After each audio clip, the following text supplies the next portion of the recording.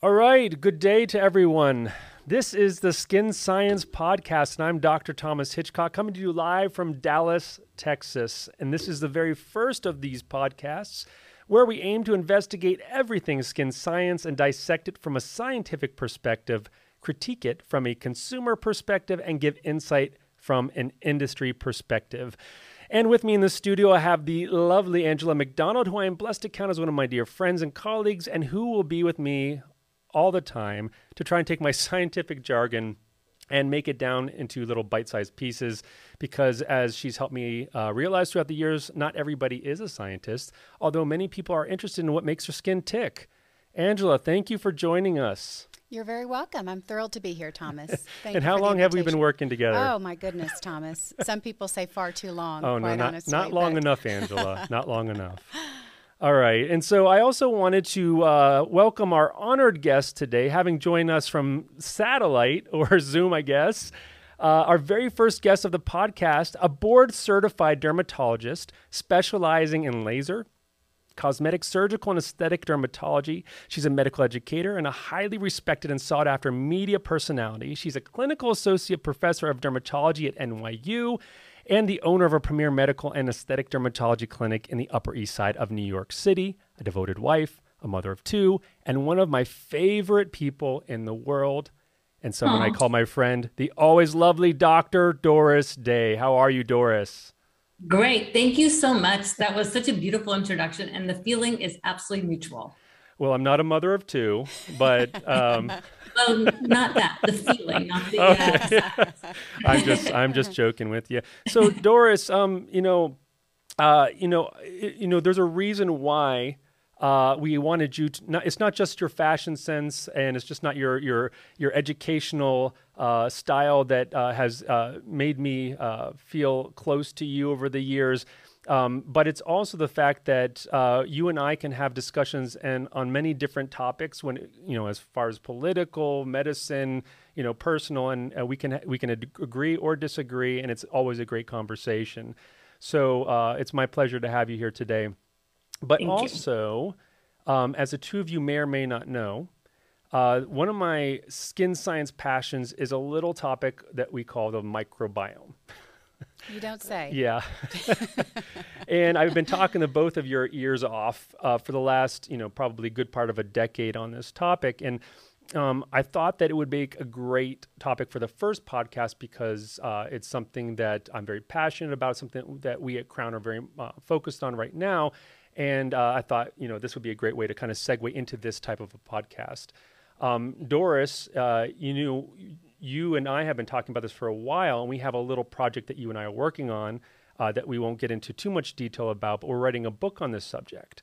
And so I thought it would be wonderful to have you on so that we can kind of talk about some of the things that we're noting as we're writing, some of the topics that we're seeing, you as a clinician and me as a scientist, and then Angela as a consumer, all of us really as consumers. But Doris, what are some of your thoughts about, while we're getting started on this topic, what are some of your thoughts that kind of jump out to you, what you're seeing as far as a clinician and a consumer? Well, it's such a great topic, and you and I have so much in common in that just over the years, our passions about skin, rejuvenation, aging, healthy skin have really overlapped. And from all the different entities we've worked on together, it's really, when we started talking about the microbiome, both of our eyes lit up, and I feed off of so much that I learned from you. But when I look at patients that I see, I can see there's a dysbiosis. I can see that their skin biome is out of balance. And I look at the products that we use. You think back to decades ago, I don't mean centuries ago, I just mean decades ago, when we used to use X-ray therapy to treat acne. And I think we're going to look not that far in the future where we're going to look back and look at antibiotics or other skin conditions and go, how did we ever do that? How did we ever use those toxic ingredients that throw the biome off so much?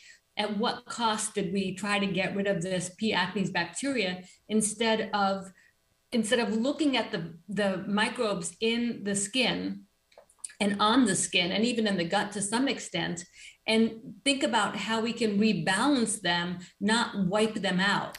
So Right. right now we have a take no prisoners approach to skincare, and we're really in the process, maybe even accelerating aging, increasing skin cancer, but seeing in the short run smoother skin and saying, okay, that's success. And it doesn't feel like success to me. And even some of the new treatments that knock out the sebaceous glands, I keep thinking, you Right. kind of need those glands. Why do we want to knock them out? We may 100%. want to balance or control them, but you don't want to kill them, because as you get older, your skin's going to get drier and you'll age faster. So there's so much that I see that I can tell is wrong, but we need to be able to say how to do it right. And that's where we're just in the infancy of what we can do. And I love exploring this, but we're just in the infancy of it. Right. And a lot of those methodologies are, you mentioned X-ray, you mentioned, what else did you mention there? Antibiotics. Antibiotics. Those are all things that definitely have a place in medicine, right? They all are good things. It's just that, and this is one of the things that you've taught me over the years, is that it's not that we're doing things wrong, it's that we're learning more. We're learning better.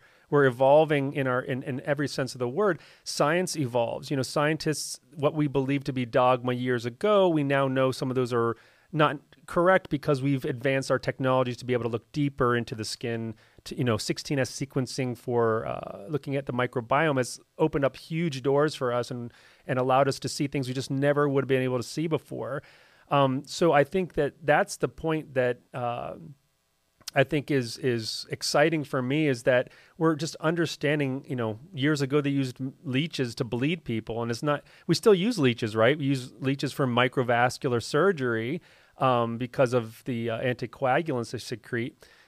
So there's all these tools that we're not saying throw them out. We're just saying we need to reassess how we use them. We looked at germs as being all bad. Right. And so our instinct is that if you have microbes in the skin, we must get rid of them.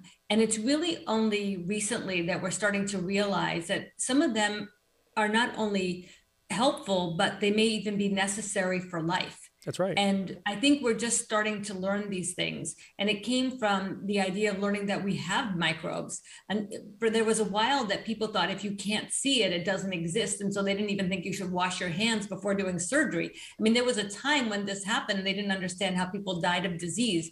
And now we understand that we have a host and a range of microbes, and we kind of have to come around and balance out and say, well, some of them are good. Even some strains of bad microbes have opposite strains of good versions of them. So maybe we can create these wars. When you look at cancer treatments, we've come so far in that we don't try to wipe out all cells and hope the normal cells are dividing slower, and so we'll sort of survive the chemotherapy and your body will build back. But what we're learning is that we can now hone the immune system to target cells that are producing inappropriately and return you back to normal. The price you might pay is some autoimmune conditions, but we're curing metastatic melanoma. That Right. was a death sentence in a year. And now we're finding that we have patients 10 years out who are perfectly cured with minimal side effects and no chemo. It's all biologics. It's a different type of chemo. And I think as we evolve and we have kind of the body working for itself, we now have to take that to the next level of microbes. And I think it will change the face of skincare and the face of medical dermatology and maybe even medicine. A lot of medicines, a lot of the hormones we use are transdermal. And with a patch, you can get delivery of medicines. We may have transdermal delivery of microbes, and you may be able to repopulate the gut. Like, where we're going with this is just the ideas are infinite. Yeah, the sky's the limit. Yeah, the sky's the limit. I'm going to go to Angela in just a second, but I do want to connect a couple of dots that you just mentioned there. With cancer and the microbiome, some of the most exciting things that I've observed as a research scientist is that we've done gene chip analysis looking at some of the most common microbes that are on our skin. And there's upregulation of human genes that are association with cancer or lack of cancer, however you want to look at it, based on the presence or absence of these microbes. And so we have a few researchers out there that are actually showing that there's a huge association of certain microbes or lack of certain microbes with skin cancers. So you're right, the sky's the limit, and it's a super exciting time we're in as far as the skin microbiome, because we are kind of in the infancy. We are starting to understand it, but there's still a lot more to go. So Angela, from a consumer perspective, what jumps out to you? What excites you, or what scares you when we talk about the skin microbiome? Because I used to always say to people, you have billions of bacteria on your face, and I think that's awesome. And a lot of times people will grimace because when they hear that, they think that's gross. What's your take? I know you and I talked about this a long time. Well, and I come from an interesting perspective because I'm not only the target market for our industry, but I'm also in the business from the sales and marketing side of the business. And Thomas, I've worked alongside of you for the last 8 years. I've watched as you've worked in your own lab to develop the microbiome research. And now we all know that has the rights, commercial rights, so that has been acquired by Crown Laboratories. But on the flip side of that, I've also watched from the sales and marketing side of our industry, and I know that you and Doris have as well, certain products that have leaked into our market that have claimed probiotic, that have used the word probiotic, were met with lackluster fanfare, quite honestly, showed lackluster results, quite honestly. So I think from my perspective as a consumer, just a lot of confusion. Right. You hear the word microbiome. Most often, if I were to ask my friends about microbiome, they're immediately going to go to the gut, and they're immediately going to go to yogurt. That's what comes to mind first. Very few go into the skincare side, but when you look at the skincare side of having been in the industry and watch what's going on, that, you know, a lot of lackluster ideas and response, quite honestly. You know, Thomas, Angela is right, because what happens is that they go right to the gut. Right. And a lot of people who create products try to translate the gut to the face and use the same products that are good for the gut, thinking it's going to be good for the face. And that creates a lot of misinformation, which is unfortunate. So the gut and the face biomes are very different, and or maybe even more different than we realize. There may be some overlap and similarities, but we're finding there's things that are on the face, you know, the environment, the pH, all of it is so different that I would expect there to be different biomes in those two locations, and different functions of them, different functionalities. And you know what, the brain may have a biome. We're learning that other organs may have their own biomes as well, that help them function at ideal optimized levels. So we're still learning, but the two areas that we know for sure have biomes are the gut and the skin. And in the skin, different parts of the skin are different.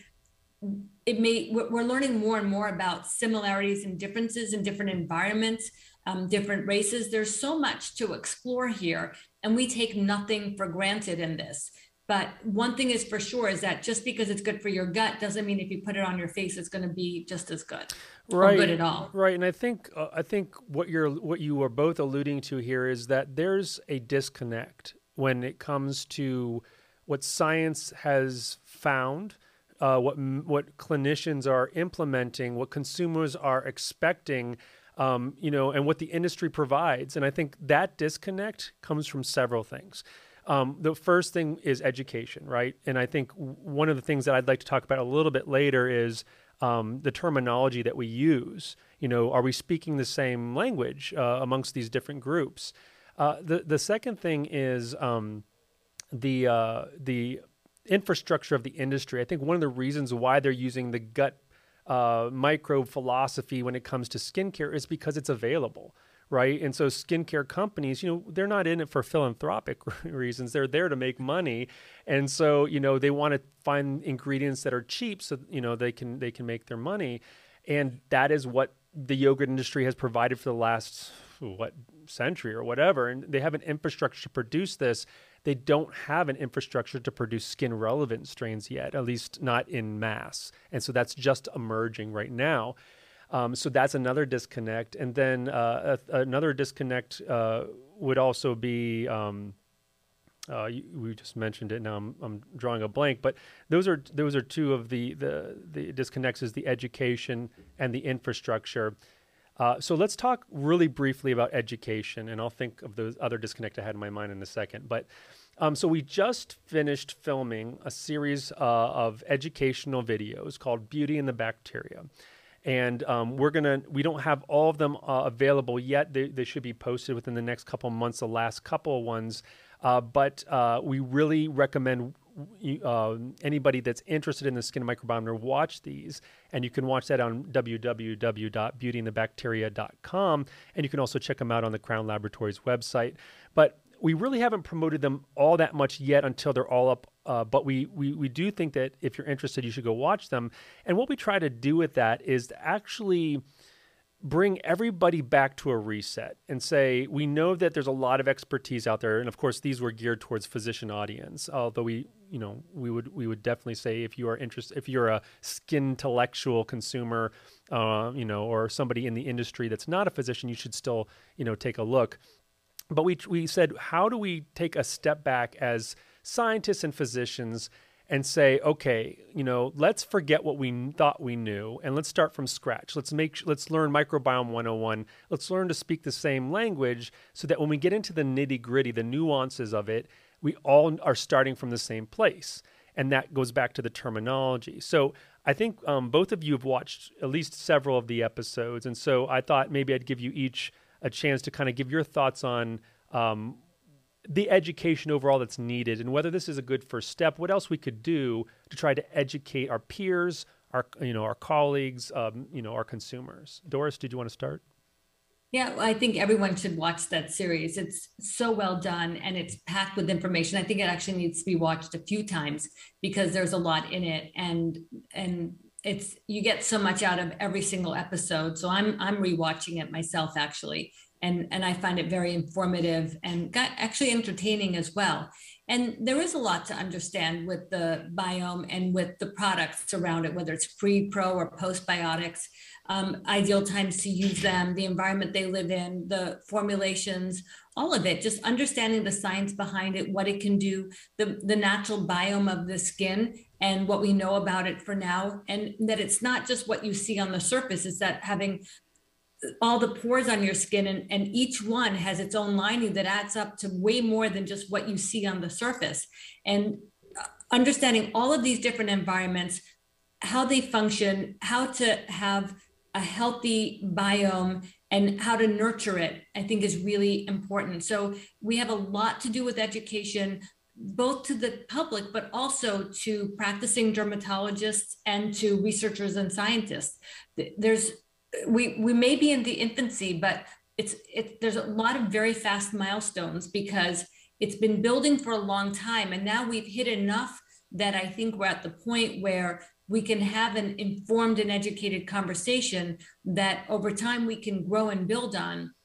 But we're at the point now where we have enough knowledge and insight in order to have an impact on skin health, skin structure, and skin function to optimize it, rejuvenate it, and prevent against disease and cancer. What do you think, Angela? What do you think about education as a whole around this subject and what we could do better, the series that we were putting out? And it's a little bit lofty as far as for a consumer possibly, but what are some ways we think that we can better get a connect amongst the different groups? And this is something that's near and dear to my heart because after a career in sales and marketing, I've switched gears a bit, and now I dedicate my days at Crown Aesthetics to education globally for our division. And I think the Beauty and the Bacteria series, you're right. The first once you get past the introduction module, the episode that is, you get into a couple of lofty scientific microbiome episodes. And I would say just for the average person, just hang on, because once you get past that, and that's all really important information to know, you really start getting a firm education on exactly what Doris just said. The skin microbiome, what is it? Is it what you think it is? And it's way more than you think it is. What does probiotics really mean, and prebiotics and postbiotics? These are all words that consumers are hearing on a daily basis, but don't really understand, certainly don't have a deep understanding of what they are, and certainly not as they relate to the skin. And I think in terms of education, we're going to be looking from an industry perspective, we're going to be looking at the Dr. Doris Days of the world and really leaning on them because they have the trust of their patients. And, she has spent a lot of time educating herself. And when she goes to her patients and lays out a story of, I've switched gears a little bit, and here's why, it's that trust level of allowing them to move into a new era of skincare.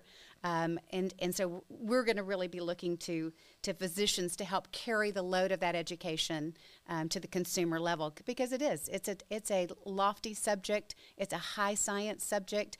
I don't know. I mean, Doris, you would know best. When is the last time we've looked for a paradigm shift in skincare, like we're looking at, we're staring down at the moment? Can you recall a time? No, it's not only have we not looked, but we're resistant to it. Is that we're very comfortable with the way we're practicing, and to have a paradigm shift is going to take a lot of discussion and encouraging and actually backlash. I can already feel that the general community is going to say this is quackery and it's not real science, and we're going to have a lot of work to do to convince other doctors, because there's a lot of money behind the products that exist. And there's a lot of push from pharma to continue prescribing in the same way and for us to do what we're doing. So this shift is going to be very slow, and it's going to be as a niche in the beginning until it's so proven that people can't, and then it'll eventually do it, but it's going to take a long time. And when I think about my patients and what they want, on the one hand, they do want to understand, they do like hearing in language they can understand what they should be doing, but in the end, they want a prescriptive, not necessarily a prescription to go to the pharmacy, but they want to be told, this is what you do in the morning, this is what you do at night, and then they want to see the results relatively quickly. So there's a lot of pressure to have an impact and to be able to give them advice that they can act on. It has to be actionable. It can't just be interesting. And if it's not actionable, then you lose your audience. So I think that's the consumer point of view that you might be seeing, Angela, that may be a struggle in the beginning, because some of this, you could see some results right away, but some of it is you just have better skin over time. And that's going to take, like you said, a lot of trust of the patient to say, I'm going to follow this and I believe I'm going to see a difference. And then over time, just have that come through. 100%. And, I think that's one of the frustrations, I think, is because it's hard to be prescriptive when the industry really has not produced a lot of choices, right? There's not a whole lot of choices out there that, now you do have some major players like Dove that are, putting out soaps and such that they call microbiome gentle. And you do have, companies putting out things that are called probiotic or prebiotic. The real question is whether there is any yet gut check as to, or red phase test, or whatever you want to call it, to what makes something microbiome gentle, what makes something probiotic, what makes something prebiotic. And so let me read a quote that was actually by one of your peers, Doris. It was a dermatologist, and I won't put the name out there because I'm not trying to throw anybody under the bus. But I think it's very interesting because it speaks to this whole kind of resistance to a paradigm shift, and I don't think it's the shift itself that's the resistance. It's more of this disconnect we're talking about, not knowing the right terminology, not having the right infrastructure in place to actually be prescriptive. And so here's the quote. The quote is, quote, "Live bacteria in skincare is overrated. More so, it's not even practical to have them because anytime you're looking at a cleanser, a moisturizer, or a cream, there's preservative in there. And there's no way a living bacteria is in that same product." So basically, the quote has two different parts. The first one is that live bacteria in skincare is overrated. And then the second part is that it's just simply not practical because of the way that skincare is formulated. So Doris, give me your reaction to those two different parts of that quote, and what the takeaway is. Like, how are we going to be prescriptive with that kind of sentiment out there? Yeah, it's unfortunate because when you have doctors who adamantly go out and they're known physicians who adamantly go out and say things like that, then people just write it off. So on the one hand, it may be somewhat overrated if you're using the wrong probiotics, or if you don't have a good formula, it could be overrated. But in general, I think that there's a lot we can do with the pre, pro, and postbiotics in skincare that can have a huge impact. And Thomas, you've done a great job of showing this to be true in both your research and in products. So it's only overrated if you don't have a product that works. And I can say that for any product. All products are overrated. It's like, does that make sense? Or products that aren't right for you are overrated. So I think overrated is an overrated word here. And the second point about the preservatives, that's if you choose preservatives that are going to knock out the ingredients in the product. Right. But when you create a formula and you test it, then it is active and it is effective. And so the preservatives don't knock it out. And even some preservatives may actually preserve the biotics that are in there and right. preserve the formula and make it even better. So it doesn't make sense to me if you have a product that doesn't have any live ingredients, then yes, the preservative should make sure that there are no live ingredients, because anything in there is going to be a contaminant and you should knock it out. And that's what I would want that preservative to do. But if I'm creating a formula that has live microbes that have a specific purpose or derivatives of it, then I'm going to create a preservative for that formula that's designed to maintain what I create. And yes, it's work to do that, but it can be done, and you've proven that it can be done. So you just need to know the source that you're getting your product from and trust that source. So I don't agree with the statement, because I think broad generalizations are often dangerous in that way. And again, it's this shift of coming into a new type of product that's supporting your skin and that has an impact that is going to replace a lot of other things out there that you're going to get pushback like this from. And we just have to be careful and just keep whispering till we get to a roar, till we can't be ignored, because these products are going to make such a difference that you'll see it, and so people will want to do it more. Right. And there's little nuances to these types of statements that it makes the education that much more important. And for me as a scientist, I tend to do a whole what's a nice way to say it, where I just kind of dump all the information on people, because I feel like unless I give all the nuances, people just can't grasp onto it. And this is where, people like Angela are very good at taking all the word salad that I say and, boiling it down to a key takeaway. And I'm trying to do that with the Beauty and the Bacteria series. But, one of the things that with this one statement here, is they're making a huge assumption that all preservatives do exactly the same thing. There are thousands and thousands of species of bacteria that live in our skin. And are we assuming that all preservative systems kill every single species of bacteria?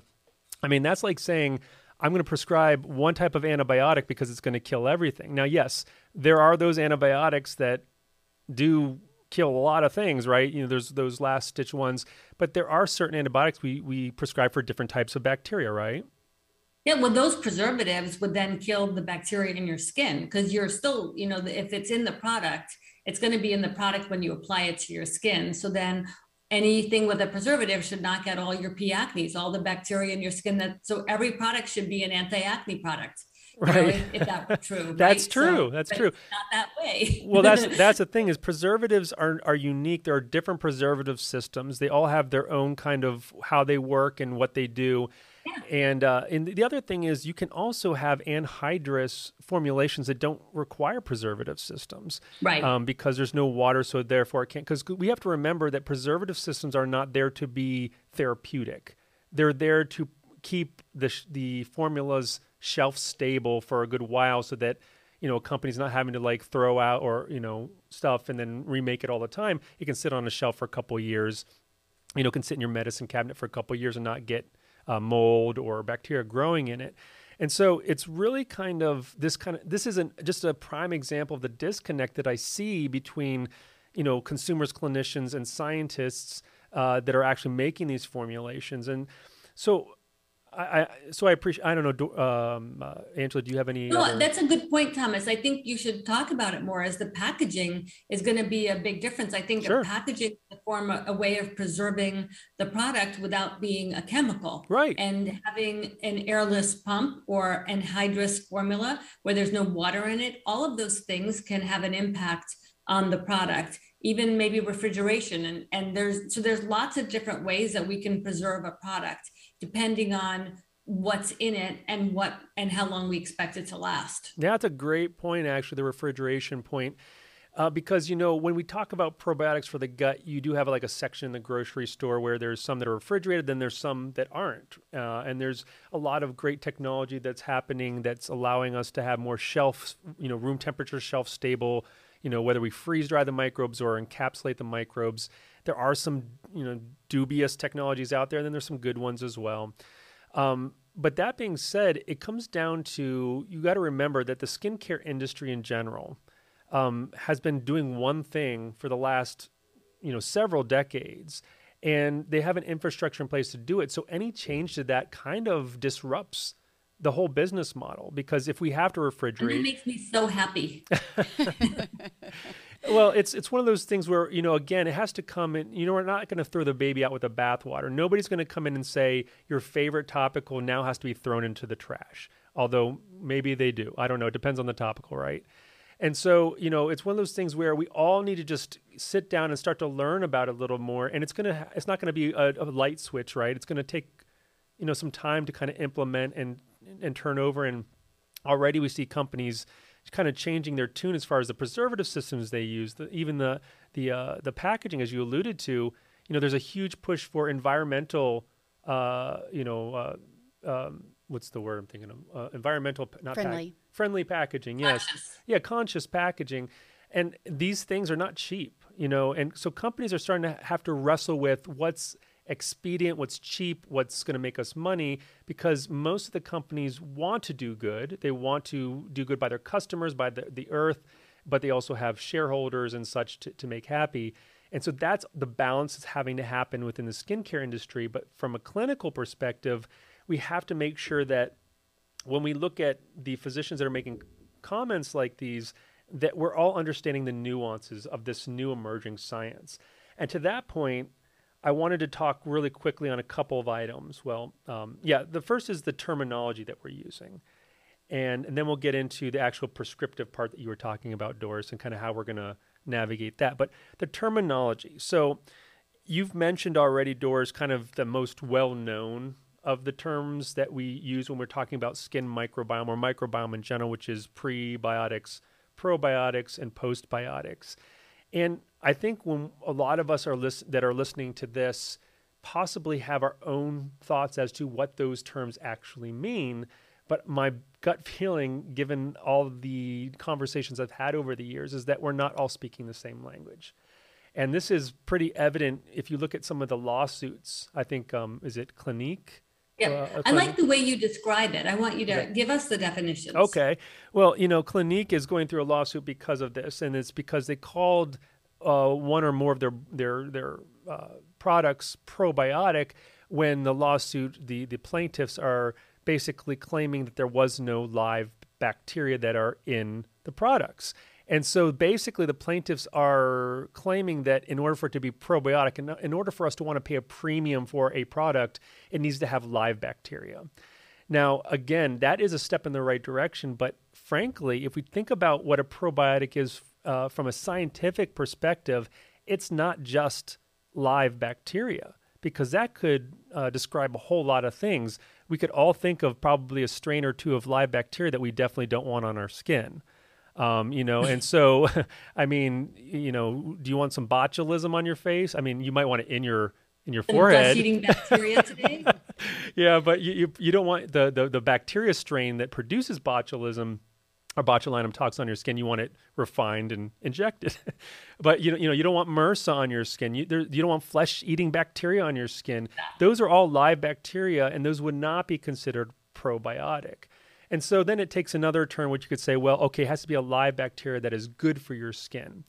Well, that's where we also get into kind of this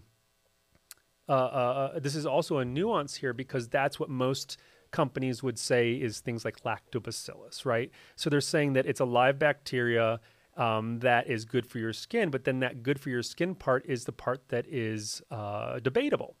And so you have to ask yourself, okay, is it truly good for the skin? Let me read to you what a group of scientists have deemed as what a probiotic definition should be. And this is in the publication from 2015 called Selective Manipulation of the Gut Microbiota Improves Immune Status in Vertebrates. And in this publication, the authors state that a probiotic must have the capacity to survive in the relevant area of the body they are to be used in. And so that right there takes the lactobacillus out of the running, because while, transiently it could probably survive on the skin, it's not going to be able to survive long-term in large amounts and propagate and deliver any type of long-term effect on that area of the body, which that being the skin. Second thing here is that that something that is wanting to be called a probiotic should be displaying a high resistance to any environmental stresses specific to that location. So on the skin, our skin is typically an acidic pH, and so it has to be able to thrive in an acidic pH.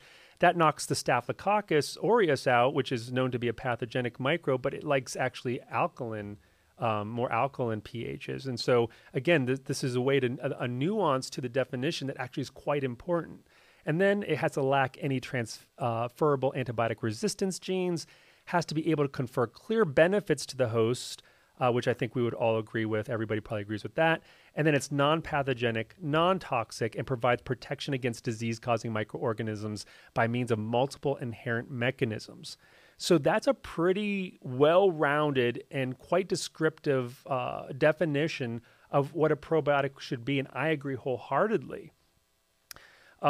And I'll get your reactions, both of your reactions, to that in a second, but let me also read a definition that is actually, so that was a scientific definition. So that's what a scientist would look and say, this is what a probiotic should be considered. Then, so to recap that one, it's just a bacteria that let's say bacteria that is natural or can survive in the area and thrive in that area, that does good for the area. And so it's either symbiotic or it's helpful.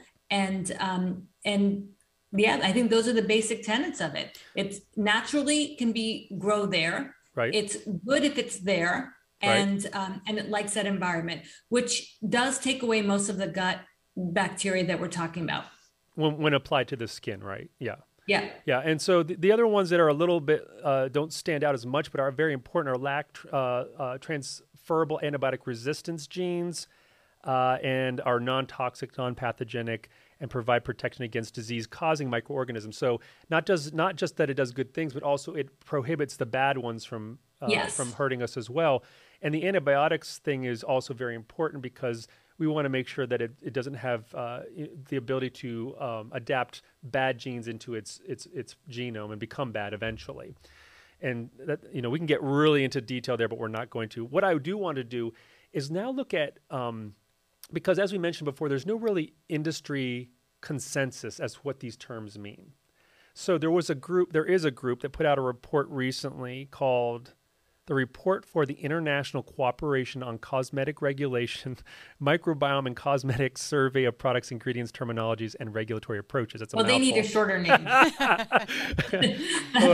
That's crazy. Nobody's going to get that. Well, what organization did you just join? They need an acronym. Yeah, well, anyway. Maybe they should spell it out as probiotic. Maybe. But they listed these terms. And this is what they call a probiotic. They call it a live or dormant microorganism, and then they put examples: Lactobacillus casei, Lactobacillus acidophilus, and Nitrosomonas eutropha. So they've really pared it down, and they basically made it to where it's a live or dormant microorganism. Again, that doesn't basically that describes, again, the flesh-eating bacteria. It describes MRSA. So it seems a little reductive. And that's kind of the point I'm trying to drive, is that we are, a lot of the disconnect comes from people trying to be reductive so that they get all the benefit while still trying to stay true to the science, which I don't think is completely possible. It's either a probiotic or it isn't. And we have to come to an agreement on what that means. And it can't just be as simple as it's living. What do you think, Doris?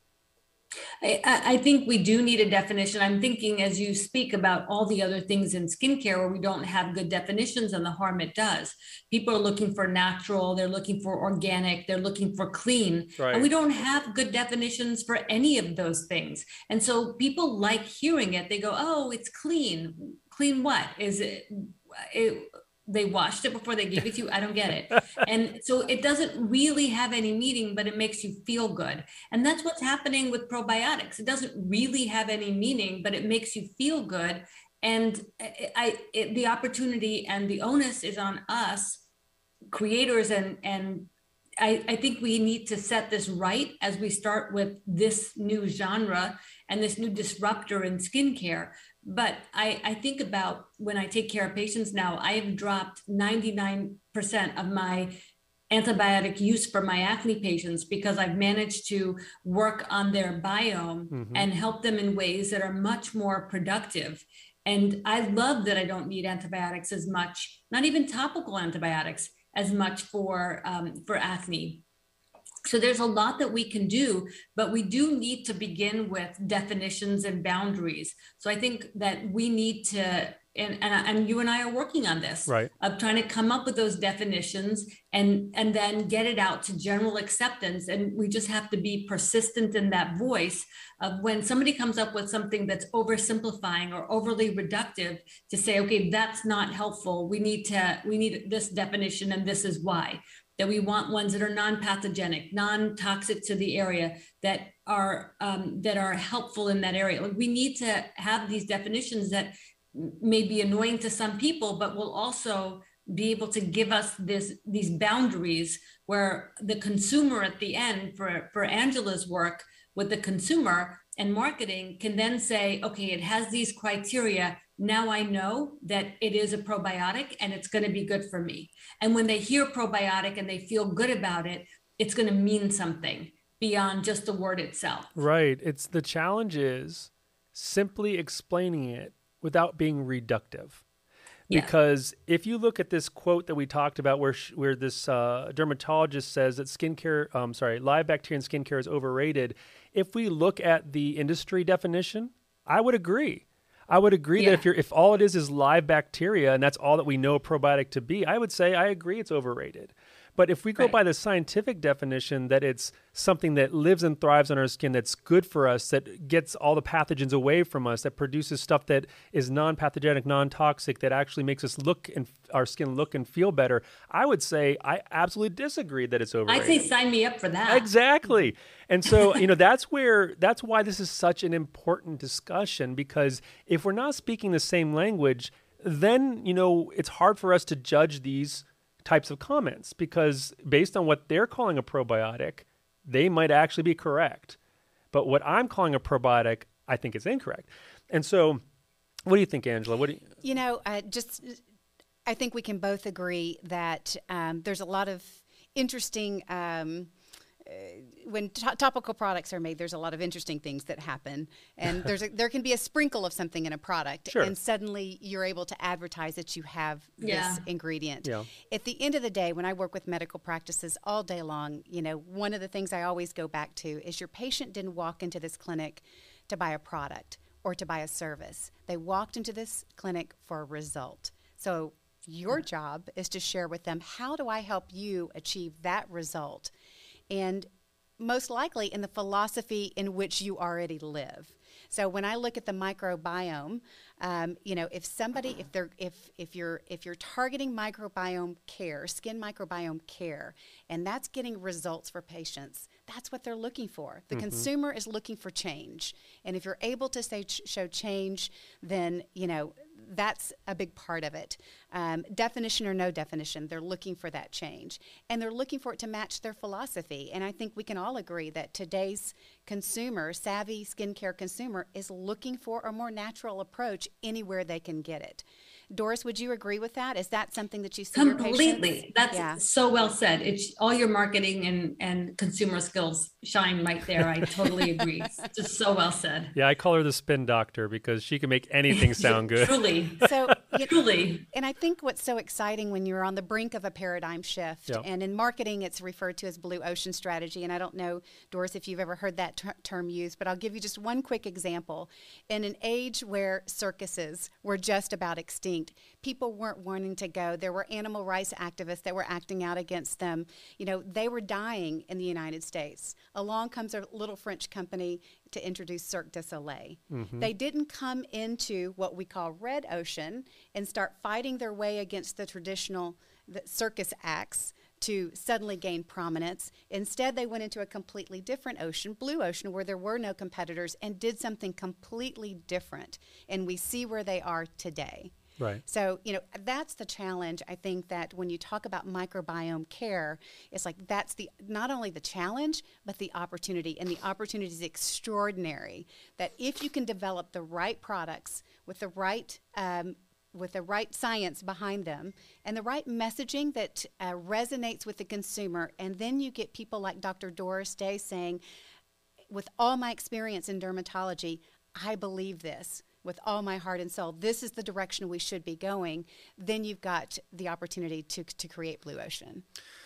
All right, so let me go through a couple of these other definitions really quick, because I do want to get into a little bit of what you're talking about, Angela, which is how do we adjust from the pixie dust kind of mentality that's taken over this whole idea of probiotic skincare? Because I think that's kind of where we are right now, is that there's very few, if any, players that have actually gotten the consumer and the medical community to buy in because of the lack of definition consistency, as well as a lack of efficacy or story and science behind most of these products. Or understanding. Or really. Understanding as well. So this another definition here is prebiotic, which a lot of people think of as just food for the probiotic, right? And so that's actually accurate, is that a prebiotic should be something that actually allows a probiotic to thrive. The problem is that a lot of ingredients that are called prebiotic are simply things that feed bacteria. And the problem is they feed both the good and the bad bacteria. And so the question is, can we really call something that feeds both a prebiotic? I mean, it's debatable, right? This is one of the ones that I think is a little more on the fence, because it really comes down to, if the good one can outcompete the bad one with the same food source, then I guess it's okay. But if you have dysbiosis and you're feeding everything, how does that help you? The other part that I would say with a prebiotic is I don't think that the definition that it has to be good for you applies to prebiotics. Okay. I think prebiotics is a general. I think of it, and I guess we can kind of duke out what it really means. But I think that basic general definition of it as being what feeds the probiotic. Sure. To me, the probiotic is the hero, and that definition is the most important. So the prebiotic, again, we come to the P. acnes or C. acnes, and there's different strains. They may all eat the same food, but there's different strains. So the prebiotic is going to be the same, and it may not only feed what you want it to feed, because it's like a serial murderer and a genius eat the same food. I guess that's true. That definition. Well, I guess you could argue, because Jeffrey Dahmer was a serial killer, and I don't think he eats the same food as we do. He had a special diet. Right. Not Jeffrey Dahmer's. I didn't say a cannibal. All right, they don't eat the same food, so there's the exception. Sure, but they're rare. And actually, that analogy is not that far off, because although you're right for the most part, the C. acnes strains, there are some different food sources that the protective versus the pathogenic, they do differ as far as what can be used. So that may evolve. That will evolve. I think in general, the prebiotic as food, I think, is a fine for now, right? Until you prove us wrong. General thing that if there really are distinctions, but I think there's going to be some foods, like maybe not all foods, for the probiotics, and I think it's going to be really hard to exclude something, because it feeds everything, right? It's feeding everything. So. Right. And what I would actually argue that I think that's right. And again, there's going to be some disagreement here, because again, we're all still learning about what's the most important part of trying to get a probiotic, a true probiotic, a skin commensal that is good for us. How do we get that to thrive? How do we choose the right strain? We'll talk about that in a second. But one of the things that I feel passionately about is that, if you're actually asking a probiotic to live and thrive in any given area, then typically it should be there already, right? And so it's one of those things where you're just trying to foster the growth of something that is good for you that should live there already. So the environment that the skin produces should provide the nutrients that bacteria already needs. And so you could argue that the skin environment should already produce the best prebiotics. However, that could be changed because, for instance, you mentioned as we get older, we produce less sebum and such. And so if that's the food source, we have to understand that so that we can restore some of those food sources that they need. But the way to do that is we have to understand the strains first. We need to know why. Or you can have a genetic deficiency. 100%. Like I'm thinking 100%. of eczema where Yep. you have specific genetic deficiencies. And so your biome may naturally be deficient. And so you may need to create a biome. Right.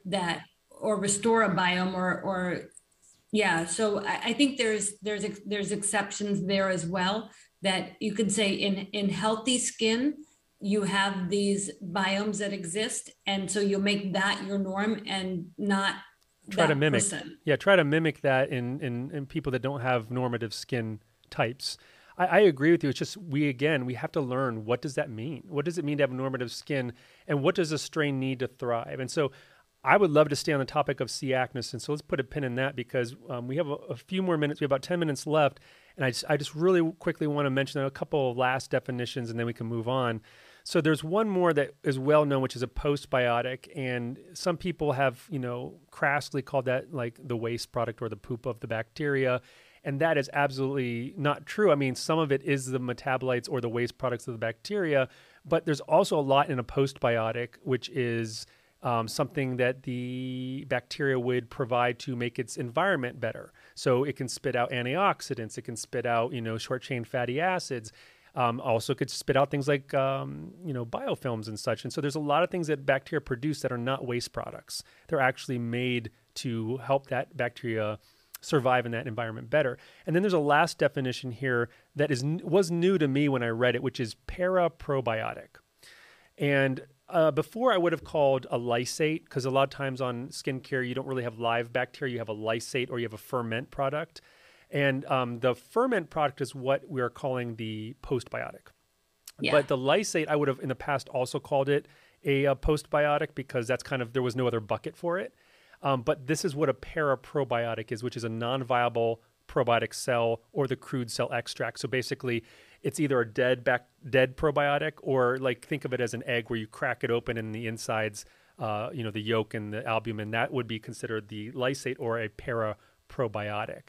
And so that is actually the ferment product, and the paraprobiotic is mostly what people call probiotic skincare. Mm.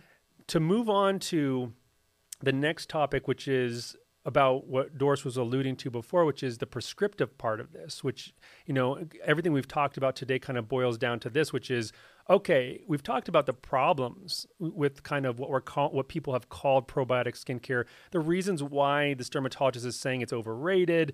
And I think it all comes down to because the industry really hasn't provided a solution yet that really makes it to where we wholeheartedly can dive in and say, okay, that's a probiotic for the skin. Or that's what is, the right environment for the skin. And so I think the trends are getting there, but let's discuss that really quickly. And so anybody that knows me or my work, and you can just Google my name and you're going to see this, is that I've been kind of shouting from the hilltops for years that I believe that the most important microbe that lives on our skin is C. acnes. And this is the microbe that people were saying caused acne. And this is the microbe that people have been trying to get rid of for decades and decades. And so it sounds a little crazy and controversial, but once you start to tease apart, what we now know, it becomes absolutely obvious, in my opinion. And what else? I'll start the conversation by saying for about 6 years now, I've been putting billions of C. acnes on my face almost every night, and I don't have a pimple on my face. So it can't be that C. acnes just is blankly going to cause acne, right? Now, this is a much longer and more nuanced conversation that we don't have time to get into all of it. But Doris made the biggest point, which is C. acnes has hundreds of strains. And one of the things that we definitely now know as skin scientists is that you cannot universally attribute any given property, whether it's pathogenicity or protectiveness or anything, to a whole species of microbe. It is very strain specific. Anybody that knows gut microbes would know that. It's the same for the skin microbes. And so C. acnes has such genetic differences amongst the different subspecies that they've actually had to rename and restructure the whole species because of that. Doris, do you have any thoughts on that? Yeah, it was an eye-opener for me when we started working on a panel on trying to cure acne instead of just control it, because right now we can only control it and hope that somebody outgrows it. But as I started to learn about the different strains and the benefits of acne, so you have to think if something is there and everybody has it, on some levels, you have to find, is there a reason and a benefit to having it? And is eliminating it necessarily the best thing, or eliminating the environment that it lives in or what feeds it? And we're learning more and more, especially from the amazing work that you've done, that there is a reason that it's there and it does provide benefit, maybe even potentially life-saving benefit. And we need to figure out how to differentiate the different strains and nurture the strains that are doing good and see if we can make the good strains overcome the bad strains. And in that way, naturally, truly naturally treat acne. Naturally meaning your skin doing it by itself by redirecting the type of strains that grow in the skin.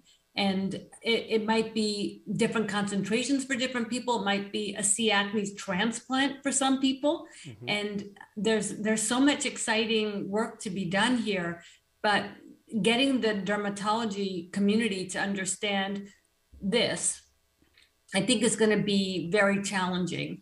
And we're going to need a lot of proof. And there's so many products that are designed to specifically knock out C. acnes that it's going to be a battle, but one I'm ready for and excited about. Right. And I think what you just said hit the nail on the head. Is we talked at the very beginning of this episode about the fact that we have all these tools in our arsenal that are being misused, but now's our chance to reassess. For instance, you talked about a microbiome transplant, which that is being discussed in the medical community and in scientific communities. Maybe things like antibiotics should be used to, set the stage that we can actually curate our microbes. And, the fact is, again, we're not going to get through this all because we only have a couple more minutes, but, the fact is that everybody has C. acnes. Every single person in the world, there's evidence that it's even in the amniotic fluid that we basically cook in before we're born. And so the thing is, we come preceded with C. acnes. It's going to be there. The question is, we need to understand the nuances of the strains that are on our skin, why they're there, how many should be there. It's not the same on the surface as it is Which deeper. Strains should be there? Yeah. What other microbes are there around it that are controlling it? Or what are your skin producing, right? What's your skin producing? Are you producing the right amount of sebum, too much sebum, not enough sebum? Is it the sweat? And what's driving it? 100%. So there's a lot of nuance as to what's good, what's bad, what's ugly. And so I think that we're just getting started, even in this conversation. And, the next podcast I think we have slated is to talk more about acne. And this kind of translates into that as well. So there's so much more, and Doris, you and I, we're constantly talking about this, and I'm sure this isn't the last time we're going to have you on and talk about this topic. No, I want to do the acne podcast too. All right, well, done. You heard it here, folks. I'm inviting myself back. I'm not waiting for the invitation, and everyone hears it now. So unless you edit this out, I'm in. Nope, it's going in. Done deal. All right, and so Doris, while we exit here the episode, I do want to remind everybody that Dr. Day does have a live 2-hour radio show on Dr. Radio on Sirius XM, channel 110. Dr. Day discusses breaking news and current topics in dermatology. I've been lucky enough to be a guest on her show, and I hope to do so again. Doris, do you have anything else about that you want to advertise?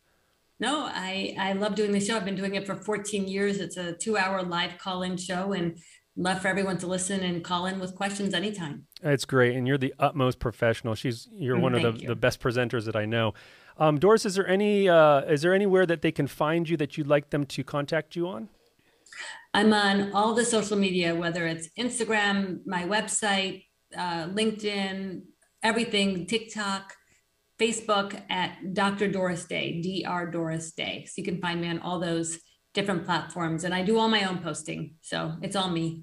Oh my goodness. And you have a lot of people following you, so I do not envy the amount of time it probably takes to follow up on that. But Doris, do you have any final thoughts before we sign off? I think the biome and the skin biome is the future of skincare. And I'm so excited about what we're learning and how much we now know that is actionable already and how much is yet to come. And we just exponentially learn more every month, every year, and we're only getting better at this. So stay tuned. There's so much more to come. And our book is going to be just incredible. I mean, I'm so excited about our book because we talk about all these things and then we actually give prescriptives of what you can do at home to optimize your skin's biome and help yourself have healthy, beautiful, rejuvenated skin at every age. Because that is my goal as a dermatologist, is to improve structure and function, which translates for you and that you look in the mirror and you like what you see. Wonderful. Angela, any last thoughts on this? You know, I would just ask that all who have joined us today, first of all, thank you for joining us today. And, you know, be prepared. We're on the verge of a really exciting time in skincare. And there's many times that we have to reset. And be prepared for a reset in the way that you think of skincare today. Be open-minded to it. Ask the tough questions. Is there a particular strain of bacteria that could actually be beneficial to our skin? Is there a particular way that we can feed it to really optimize it on our skin? And is there a potential for that particular bacteria, as you said, to spit out, you know, nutrients to our skin on a 24/7 type of format? And really think about, as the science progresses and as technology progresses, you know, be open-minded to the aspect that there could actually be a new way of doing what we've been doing the same way for the last 20 to 25 years. Wonderful. And Angela, where can they find you? I'm at the Crown Aesthetics headquarters in Dallas, Texas, every day of my life, just about. And I'm on Instagram slightly at Angela W. McDonald, but at either of those places I can be reached. And, you know, it's just a pleasure being here with you today, Thomas, and of course with Dr. Doris Day. Great to see you, Doris. Okay, and I would encourage anybody listening to go ahead and send us your thoughts. Let us know what you think about what we discussed today and anything you think we should discuss regarding this topic in the future. From Media World Studios here in Dallas, Texas, this is the Skin Science Podcast, and I'm Dr. Thomas Hitchcock. Thank you for your eyes and your ears. We hope you gleaned something from this conversation. If you have questions, comments, or have something you'd like us to cover, please message me on Instagram at dr.t.hitchcock. That's dr.t.hitchcock, Hitchcock. And from all of us at Crown Laboratories, remember that skin science is for life. Goodbye for now. Goodbye, everyone.